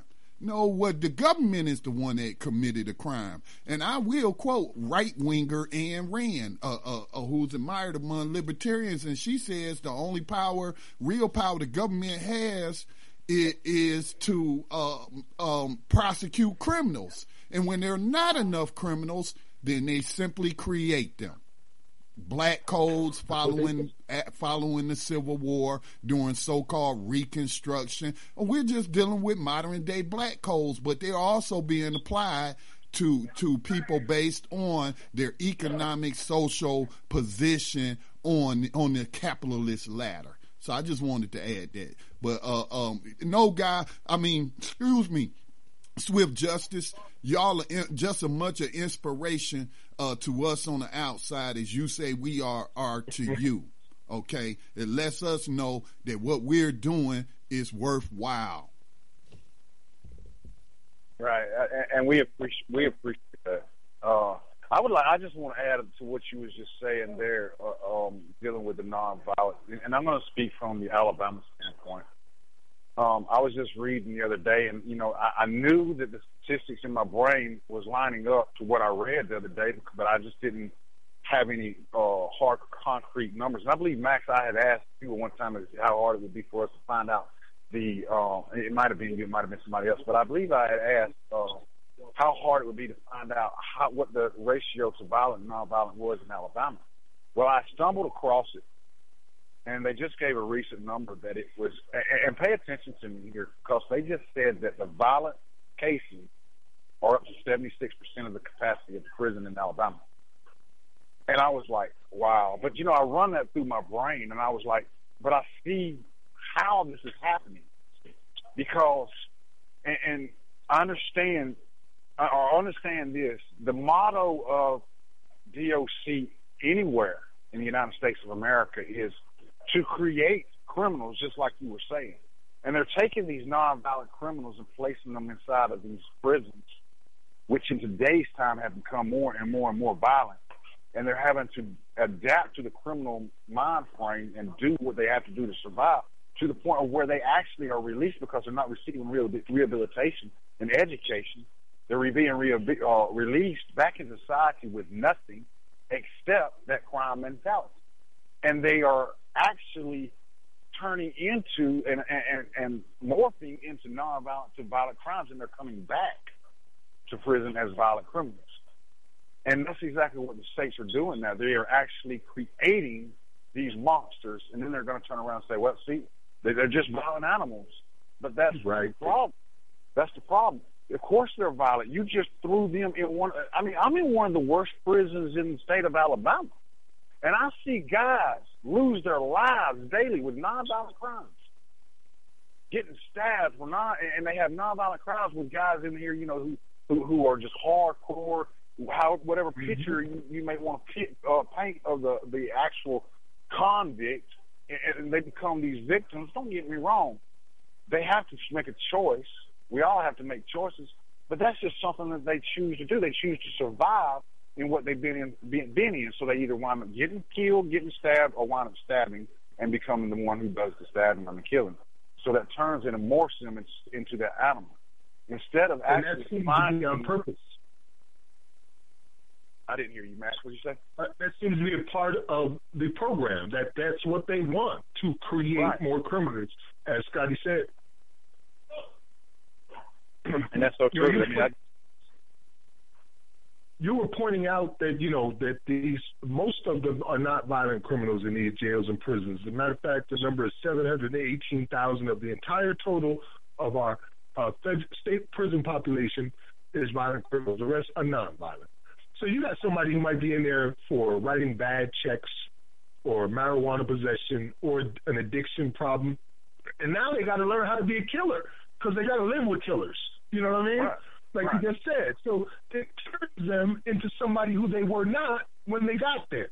And it sets them free on society, saying, okay, you've been here 10 years, living as somebody who had to be a killer at any moment in time. Now go on out in society and be a good guy. That reminds me of when I first come to prison, Max. I was 16 years old. I went to Fountain way back in the early 90s. Now, mind you, I'm not being funny when I say this, but I was young and I called myself pretty back then. So when I got into the system, I remember walking in the back gate. You hear all the cat calling and all the whistling and all this. And they're whistling at you. And then growing up, we've always heard about the prisons and we've watched the prison stories. So everything running through my mind as a young kid at that time was, I got to do what I got to do to survive. So when I get into the dorm, okay, and mind you, I had gone to prison where I didn't hurt not a single soul. But I went to prison, and I go to the dorm, and I get called back to the shift commander's office a good 15 minutes after I've been in the dorm. And I remember this like it was yesterday. They marched me from the shift office. This was a sergeant and a lieutenant. They marched me from the shift office to the lockup area. They told me to walk into this cell, which was nobody was in it. They told me to look around. I'm a kid now. And they told me to turn around, and I turned around, and I looked at the sergeant, and the sergeant looked at me and said, son, if I catch you not fighting down that hallway, this is where you're going to spend the rest of your time at. Now, that cell scared me more than the fight scared me.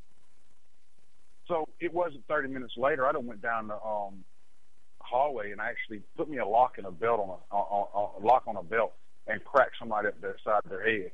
I could have killed them, but I was just given permission and an order to be fighting down that hallway.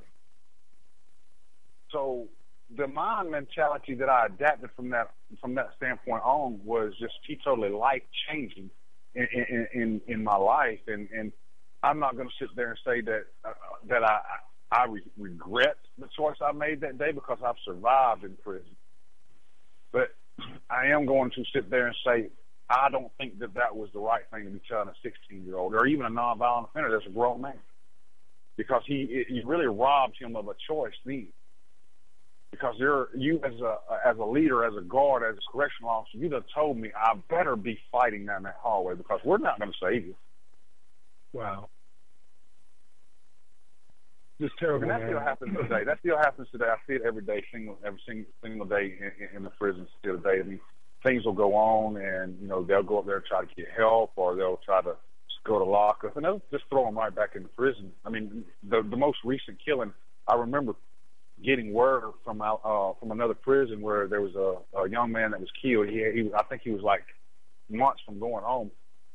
They said that he had got into a fight earlier that day with an inmate, and the administration sent them right back out there into the population in the same dorm together. And it wasn't an hour later, and this young man was dead because the administration didn't want to do their job.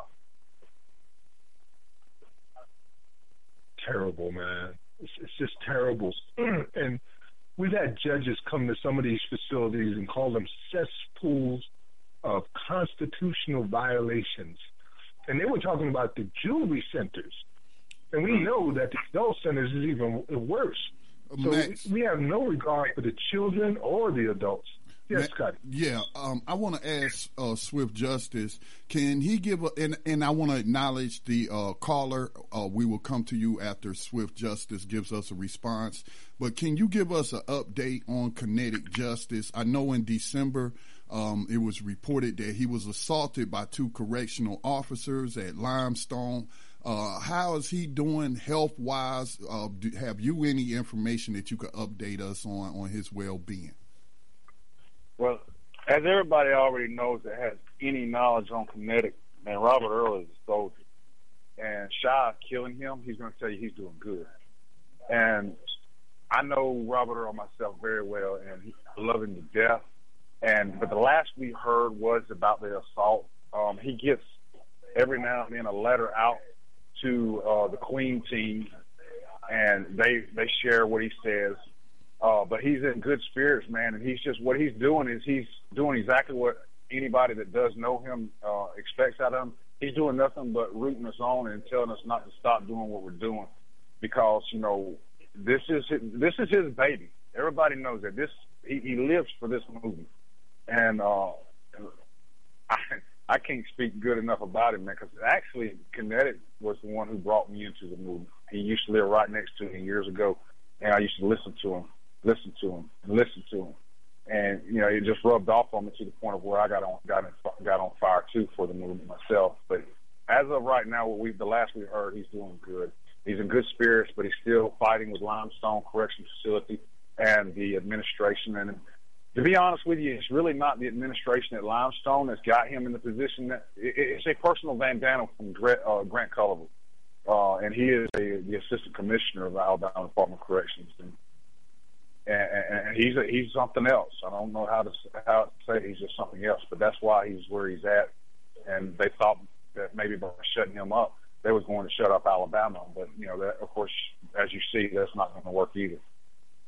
Well, thank you. In Alabama, at this moment, there's a 200% capacity going on, and they're negotiating as whether or not to get an $800 million paycheck to build more prisons. Releasing people is not part of the deal. Well, Max, that's never even been a thought. That's their scare tactic, Max. That's all they've been doing is they've been saying, look, and I don't know if you remember the video that they kept showing about the riot, the small little riot that went on at Holman, where the guys was getting up there, burning the windows and all that. But the media is steadily playing that one clip over and over and over and over again, painting the picture, as we said before, of the animalistic ways of the men in prison. But that's what they do. They get on they'll get in these press conferences, and they'll say, Jeffrey Dunn and Cam Ward, Senator Cam Ward will get up there and say, if we do not build these new prisons, we're going to have to release these type of people back into society. Mm-hmm. And now, don't get me wrong, I believe society in Alabama is starting to come to the grasp of, hey, we really don't care what you're going to do. That don't affect us. But what is affecting us is the schools that you're robbing from, because they've been for years just to push the ADOC along. They've been robbing the funds of the Alabama school system.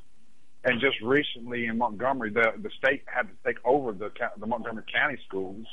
So the school system is really, really, really bad off. And I think society in Alabama is starting to come to grasp that we really don't care. And we're not really going to be supporting you as far as building these new prisons. And I honestly don't see them building these 4 new prisons. Don't get me wrong. They're probably going to compromise at some point and build at least 1 or 2. They're going to have to for the women's prison, which is something that I want to put out there. I don't think that we move enough for the women here in Alabama. I think that the voices in Alabama should be heard more about these women, because they have gone through pure hell at Tutwiler, all the way from sexual assault to rape. For years. So, I think their voice needs to be heard more, too. I mean, I know that we don't in Alabama. Let me rephrase that. Unheard Voices hasn't really touched on it, and I feel really bad and guilty for that. But these women in Tutwiler, they need just as much attention as the men do, but because I feel for them, I really do, because I know what treatment we get, and it's probably 100 times worse with them, being that they are females and guarded by a bunch of knuckleheads. Well, Swift Justice, we do have a caller we want to bring into the conversation, but I do want to take a moment to pause for a station identification break. You're listening to New Abolitionist Radio on the Black Talk Radio Network, your digital home for independent black media. We got a caller from area code 414. Please go ahead with your question or comment. Thank you for joining us tonight on New Abolitionist Radio. Thanks for bringing me in. Greetings, Scotty, Max, and I don't know if Yohanan is on the line. And thanks for the guests for coming on. I just got a couple of questions for you. When you was laying out what you went through when you were 16 years old, I went to prison when I just turned 18. And my question for you is, what the guards did for you and told you, was that regular behavior? Like, do they do that for all of the inmates? You know, from my experience at that time, I wasn't watching everybody else. With me at that point, that I was just focused on me. But as the years have gone by, I've seen that pattern and that action. Now, mind you, things have changed nowadays to the point of where they're coming in young like that. Now, at that time, I was the youngest at the prison. So it was kind of abnormal for them to see somebody as young as I was at that time in the prison system. But yeah, it is a normal reaction. You know, they're going to tell you, if you go up there and just got beat up, even today, you just got beat up, you go up there to try to tell one of them, which, you know, from a convict standpoint, you know, I don't agree with it. I think you should go and beat the tail if you just got beat up. But at the same time, if you chose to go up there to this correctional office, shift commander office right now and said, okay, I just got beat up, the very first thing they're going to say, okay, go pay your drug debt. That's automatically going to be what they assume. Go pay your drug debt, get your butt back out there, and we're not going to deal with you. And the next thing you know, you have other altercations to the point of maybe where somebody got killed, seriously injured, or whatever. I mean, that is pretty much the same pattern for everybody. But to touch on the youth, of course, I'm sure you're familiar with FRIA, the Federal Act of FRIA. You know, they have a law now where they have to separate. If you're not 18 years or older, you cannot be in the main part of the prisons now. And in Alabama, I do believe it's in down in Elmore County, where they have Draper Correctional Facility. That's where they house their kids. I call them kids from the ages of 15 on up to 18 years old now, in a separate dormitory from the main part of the prison. Okay. Thanks for answering the question. I really just asked the question because that type of behavior, I think that the guards displayed was out of the ordinary. And from my experience in prison, the guards don't care whether you fight or what happened to you. They just kind of let you go. And thanks for taking my call. Indeed, man. Appreciate you asking it. And anytime you got questions or comments, feel free to chime in and let us know, and we'll try to give you the answer as best we can. We're kind of running a little low on time. Got about 20 minutes left and 2 segments left to go. Do we have any more callers on the line, Scotty? Swift Justice, is there anything that you want to say to the people before we go on to the final 2 segments? Man, the only thing I want to stress to the society is we are human beings, and we do want to see change. That's why I founded Unheard Voices. I'm very serious, Max, about seeing change. I don't want to stay the same as I used to be. And I know that there's many men up in here that sit down and come and see me daily, and they say over and over, I don't want to go back to the street who I was. I want to go back as somebody else. I mean, these guys won't change. The thing about it is we have to have society to start seeing us as who we really are now. We're human beings. We're fathers. We're brothers. We're sons. And we want to go back to society with our family and stay there. But I want to tell everybody out there, I appreciate all the support all over the United States of America for what everybody's doing, especially Max and Crystal Roundtree, everybody that's involved in the movement. I got a lot of love for y'all, man, and I appreciate y'all having me on. Thank you, brother. Anytime. Well, Scotty, anything? No, man. I'm just inspired, man. I'm inspired from what we heard out of Georgia with the young people organizing, the 13th Amendment Town Hall, having that discussion. I'm just so inspired, man, with the upcoming March in August. And I was thinking today about, wow, man, we really need to do more on our end in terms of the marketing. We have to market this. I hate to talk like that and make it seem like, but that's right. We have to market it. So I was thinking today, I got to come up with some PSAs. I got to start interviewing people and getting these out and just keep pushing and pushing and pushing this march, which is going to follow the historic national prison strike against slavery by the victims themselves. So I'm just really inspired, man. I'm inspired to hear from Swift Justice tonight, to get that bit of news from Connecticut, because, you know, at one time, Max, when we first started this program, we were like saying we need the victims to speak out. We need the victims to recognize that it's slavery. And we've seen that, man, in a short 5 years. It's just so inspiring, and I feel very humbled to be in part of this movement, man. It's just great. It's a great time to be alive, because we have a chance to do something that's never been done before in history, and that's abolish slavery.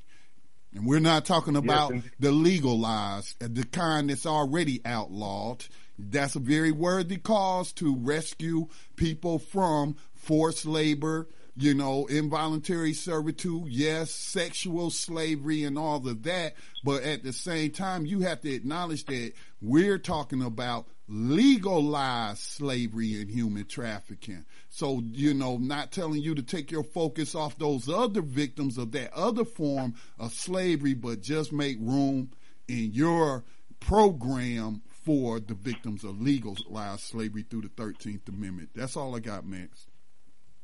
Yeah, that's right. I mean, we recognize the slavery they're dealing with, but they don't recognize the slavery we are dealing with, and we need you to do that. We need you to start understanding that this is slavery and human trafficking, and it falls directly under the categories that you fight every single day in organizations like End Slavery Now. So if you're listening and you're a part of that organization, you need to contact some people higher up and tell them maybe you should look at that 13th Amendment circumstance that these people are dealing with in the United States. And maybe you should also consider there might be a reason why we have the largest prison population in the history of humanity on planet Earth. Might just be a reason for it other than coincidence. We're coming up on our last couple of segments, which is our Rider of the 21st Century Underground Railroad and our abolition and profile. Unless we have any of the callers or questions, I'll go into that segment. All right. Our first segment is our Rider of the 21st Century Underground Railroad. We recognize people who have regained their freedom through the help of people on the inside and on the outside, sometimes in unusual circumstances. Often we see patterns and practices of prosecutors and courts and judges that have railroaded these people right into 20, 30, or 40 years in prison when they never did anything. And that is what happened here today with our Rider of the 21st Century Underground Railroad, Tony Wright. He walked out of the prison where he, yes, sir? Scotty, did you say something? Okay, well, this is from October 4th, and it says, when Tony Wright walked out of the prison where he spent 25 years of his life for a brutal crime he didn't commit, he raised his hands up in a sign of victory, grateful to be free. God is good. God is good. God is good, he said, surrounded by his family and his lawyers. This past August, a Philadelphia jury acquitted Wright of the 1991 rape and murder of a 77-year-old woman. He had been just 20 years old when he was arrested, a father with a young son and a full-time construction job. When he found himself in handcuffs, Wright said he felt numb and couldn't stop crying. My whole body shut down, he said. He said Philadelphia police questioned him about the crime, and a detective came in with papers for him to sign. I wanted to look at the papers and see what I was signing, Wright said. They said, just sign the papers and you'll go home. Everything they told me to do, I did. The papers contained a detailed confession written in longhand by the detective. It even noted the clothing he had allegedly worn to the crime scene with great detail, the black sweatshirt with Chicago Bulls logo and a pair of blue jeans with suede on them that detectives say they later found in Wright's apartment. Wright was tried and convicted, sentenced to life in prison. It was years later that DNA evidence would tell a different story. A team of lawyers, including Peter Neufeld and Nina Morrison with Innocence Project, fought for years just to get permission to conduct DNA tests on the rape kit and clothing that had been entered into evidence at Wright's first trial. When the DNA evidence came back supporting that Wright had not committed the rape, he said it was one of the happiest days of his life. I wanted my family to know that I was innocent, he said. Imagine how important that is, that your family know you didn't rape a 77-year-old woman and murder her. He said, I wanted the victim's family to know that Anthony Wright didn't commit a heinous crime against their loved ones. But even with DNA evidence supporting Wright's claim of innocence, his fight isn't over, or wasn't over. The prosecutors decided, I don't care. I'm going to take it to trial. I'm going to invent a whole new theory of guilt, even if I have no evidence to support it, Newfield said. That's so offensive. It's so immoral. It cost Tony a lot more years. Wright's case went to trial a second time, 6 weeks ago.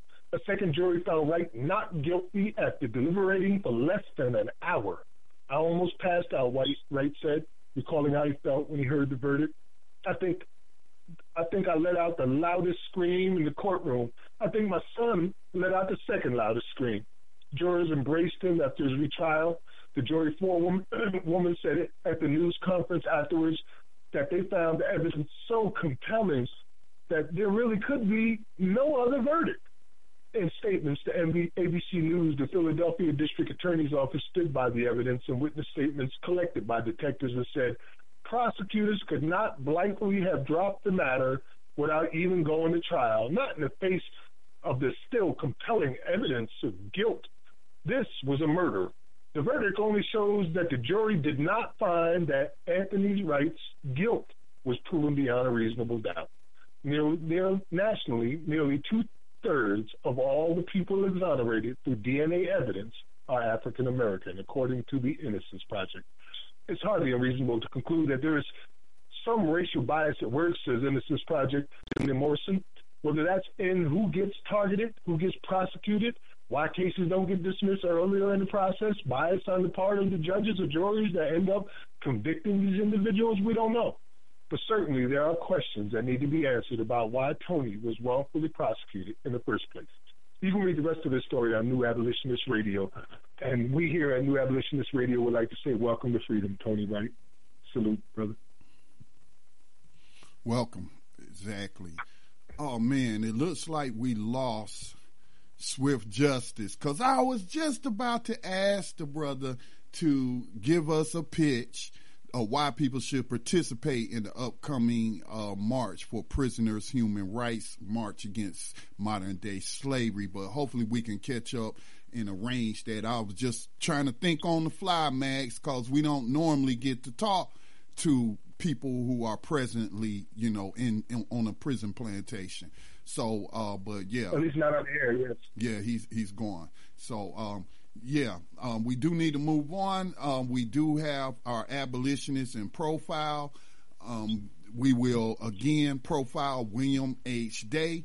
William Howard Day was born October the 16th on 1825, and he died on December the 3rd, 1900. He was a abolitionist, a editor, an educator, and a minister. He was born in New York City. His mother was Eliza, a founding member of the First AME Zion Church and an abolitionist. His father was John, and he was a sailmaker, a veteran of the War of 1812 and Algiers in 1815. He died when his son was 4. The Willistons of Northampton, Massachusetts, raised him. They asked his mother to allow them to educate him. Let's see. In 1834, he joined the Henry Highland Garnett and David Ruggles to form the All-Male Garrison Literary and Benevolent Association.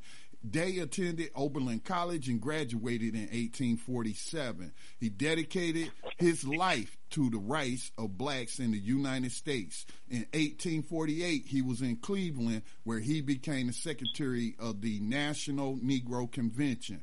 He was the editor of one of the first weekly African-American newspapers, the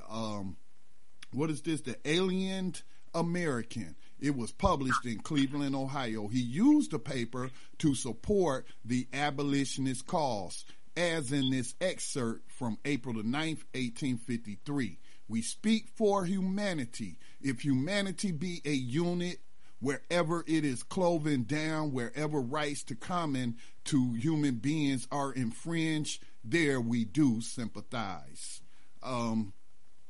let me see, in 1858, Day was elected president of the National Board of Commissioners of the Colored People by the black citizens of Canada and the United States. He was also active in the cause of the civil rights of the northern black minority. In 1858, he and his wife Lucy challenged racial segregation in public transportation in Michigan. Let me continue. In the 1858 case, Day versus Owen, the Republican-dominated Michigan Supreme Court ruled against him and upheld segregation. In 1859, he visited England, Ireland, and Scotland with William King to raise money for a church and schoolhouse at Elysia in Buxton, Ontario. He met Martin L.R. Delaney, the father of the Black Nationalist Movement, and Professor Campbell of the Institute for Colored Youth in London, and together the group founded the African Aid Society. He remained in Great Britain during the American Civil War. Day died in Harrisburg, Pennsylvania on December 3rd, 1900 at the age of 75. He is the William Howard Day Cemetery was established in nearby Stilton in the 1900s as a burial place for all people, including people of color who were denied burial at the nearby Baldwin Cemetery. It remains a popular burial site for the local African American families. New Abolitionist Radio salutes abolitionist, editor, educator, and minister William H. Day. Salute. Most sir. Definitely. Well, most definitely. Well, let me just say this, though, about our abolitionists in profile. So we thought it was in the 1960s that some black people had some courage to say, I don't think it's right for you to be taking my taxes, taxing my property, charging me sales tax, and I can't ride the bus. Or I can't use this public service. I'm paying for it. And so we were told, see, this is why it's important to read. We were told that Rosa Parks was the first one to challenge that, but it was a teenage mother who was a couple of years before Rosa Parks. Now we find out that abolitionist Howard Day and his wife actually challenged it in court back in the 1800s. This man, I tell you, man, I just get inspired reading about the courage of these people during a time of open terrorism and their ability to rise to the occasion. Yes, sir, man. Yes, sir. Sometimes this program can wear your soul down, but it's necessary. You got to face up to these things. You got to look at them as they are and not as you want them to be or as you were told they are. You got to face the truth. And as Baldwin said, we may not be able to solve every problem, but we can't solve any problem until we face them first. So this is what we're asking you to do, is face these truths for what they are. Well, there are two stories that I did want to get to. We won't have the time for it tonight. I want to just give you a general perspective of how this thing has gone global, but I think you already know that. I know that one of the articles is regards to a Turkey newspaper that said they're about to build 174 new prisons in Turkey, following the U.S. model of mass incarceration for profit. The same thing is happening in Brazil. Their most brutal prisons, which are infamous across the globe for how bad they are, were just sold for $750 million to private prisons.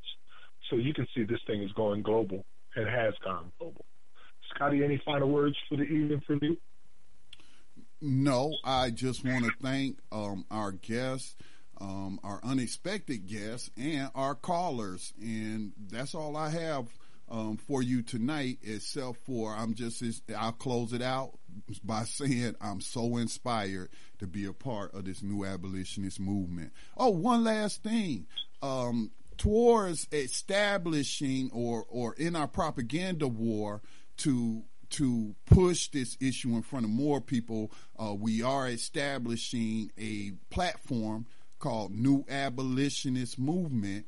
.com will be the web address. I'm still building the platform, but it will be for abolitionists of all stripes to come aboard and publish whatever it is they would like to publish, upload videos, record podcasts, what have you. And of course, this program will be there as well, all the podcasts and what have you. But I'm excited about that because, again, as I was reading Mr. Day's biography, a publisher, propaganda has always played a role in this. When I was listening to Swift Justice talk about how they demonize the prisoners and make them look like demons and animals, and look, media played a role in all of that. The newspapers were publishing similar things about the victims of slavery back in the 1600s, 1700s, 1800s, 1900s.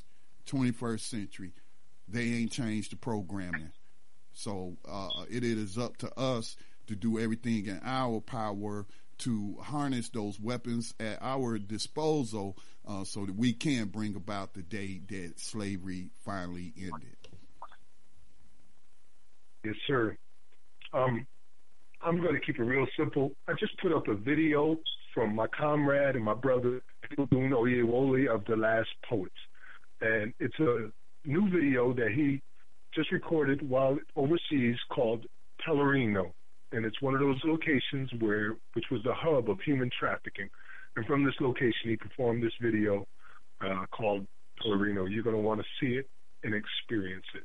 Shout out to my brother, Abiodun Oyewole of The Last Poets, who was included in the African American Museum history there in Washington, D.C. I guess my final statements would be this. If you have not joined a local group that is involved in the Millions of Prisoners March on Washington, do so. If there's no local group in your state or city, make one. All you got to do is put together a Facebook post and have people join it. You can work out how you all get together to get there, but be proactive about this. We need every single body that's available right now.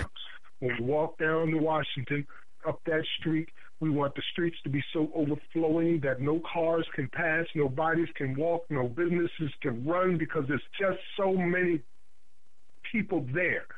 We can do this together. This is not your ordinary march. But most of all, I want you to remember this, because it's time. Abolition is a reason for a revolution, so we can finally know some peace. Peace. Rise up, rise up, rise up. Rise up, rise up, rise up, rise up, rise up, rise up, rise up. Showtime. Just lift your eyes up, let your wise rise.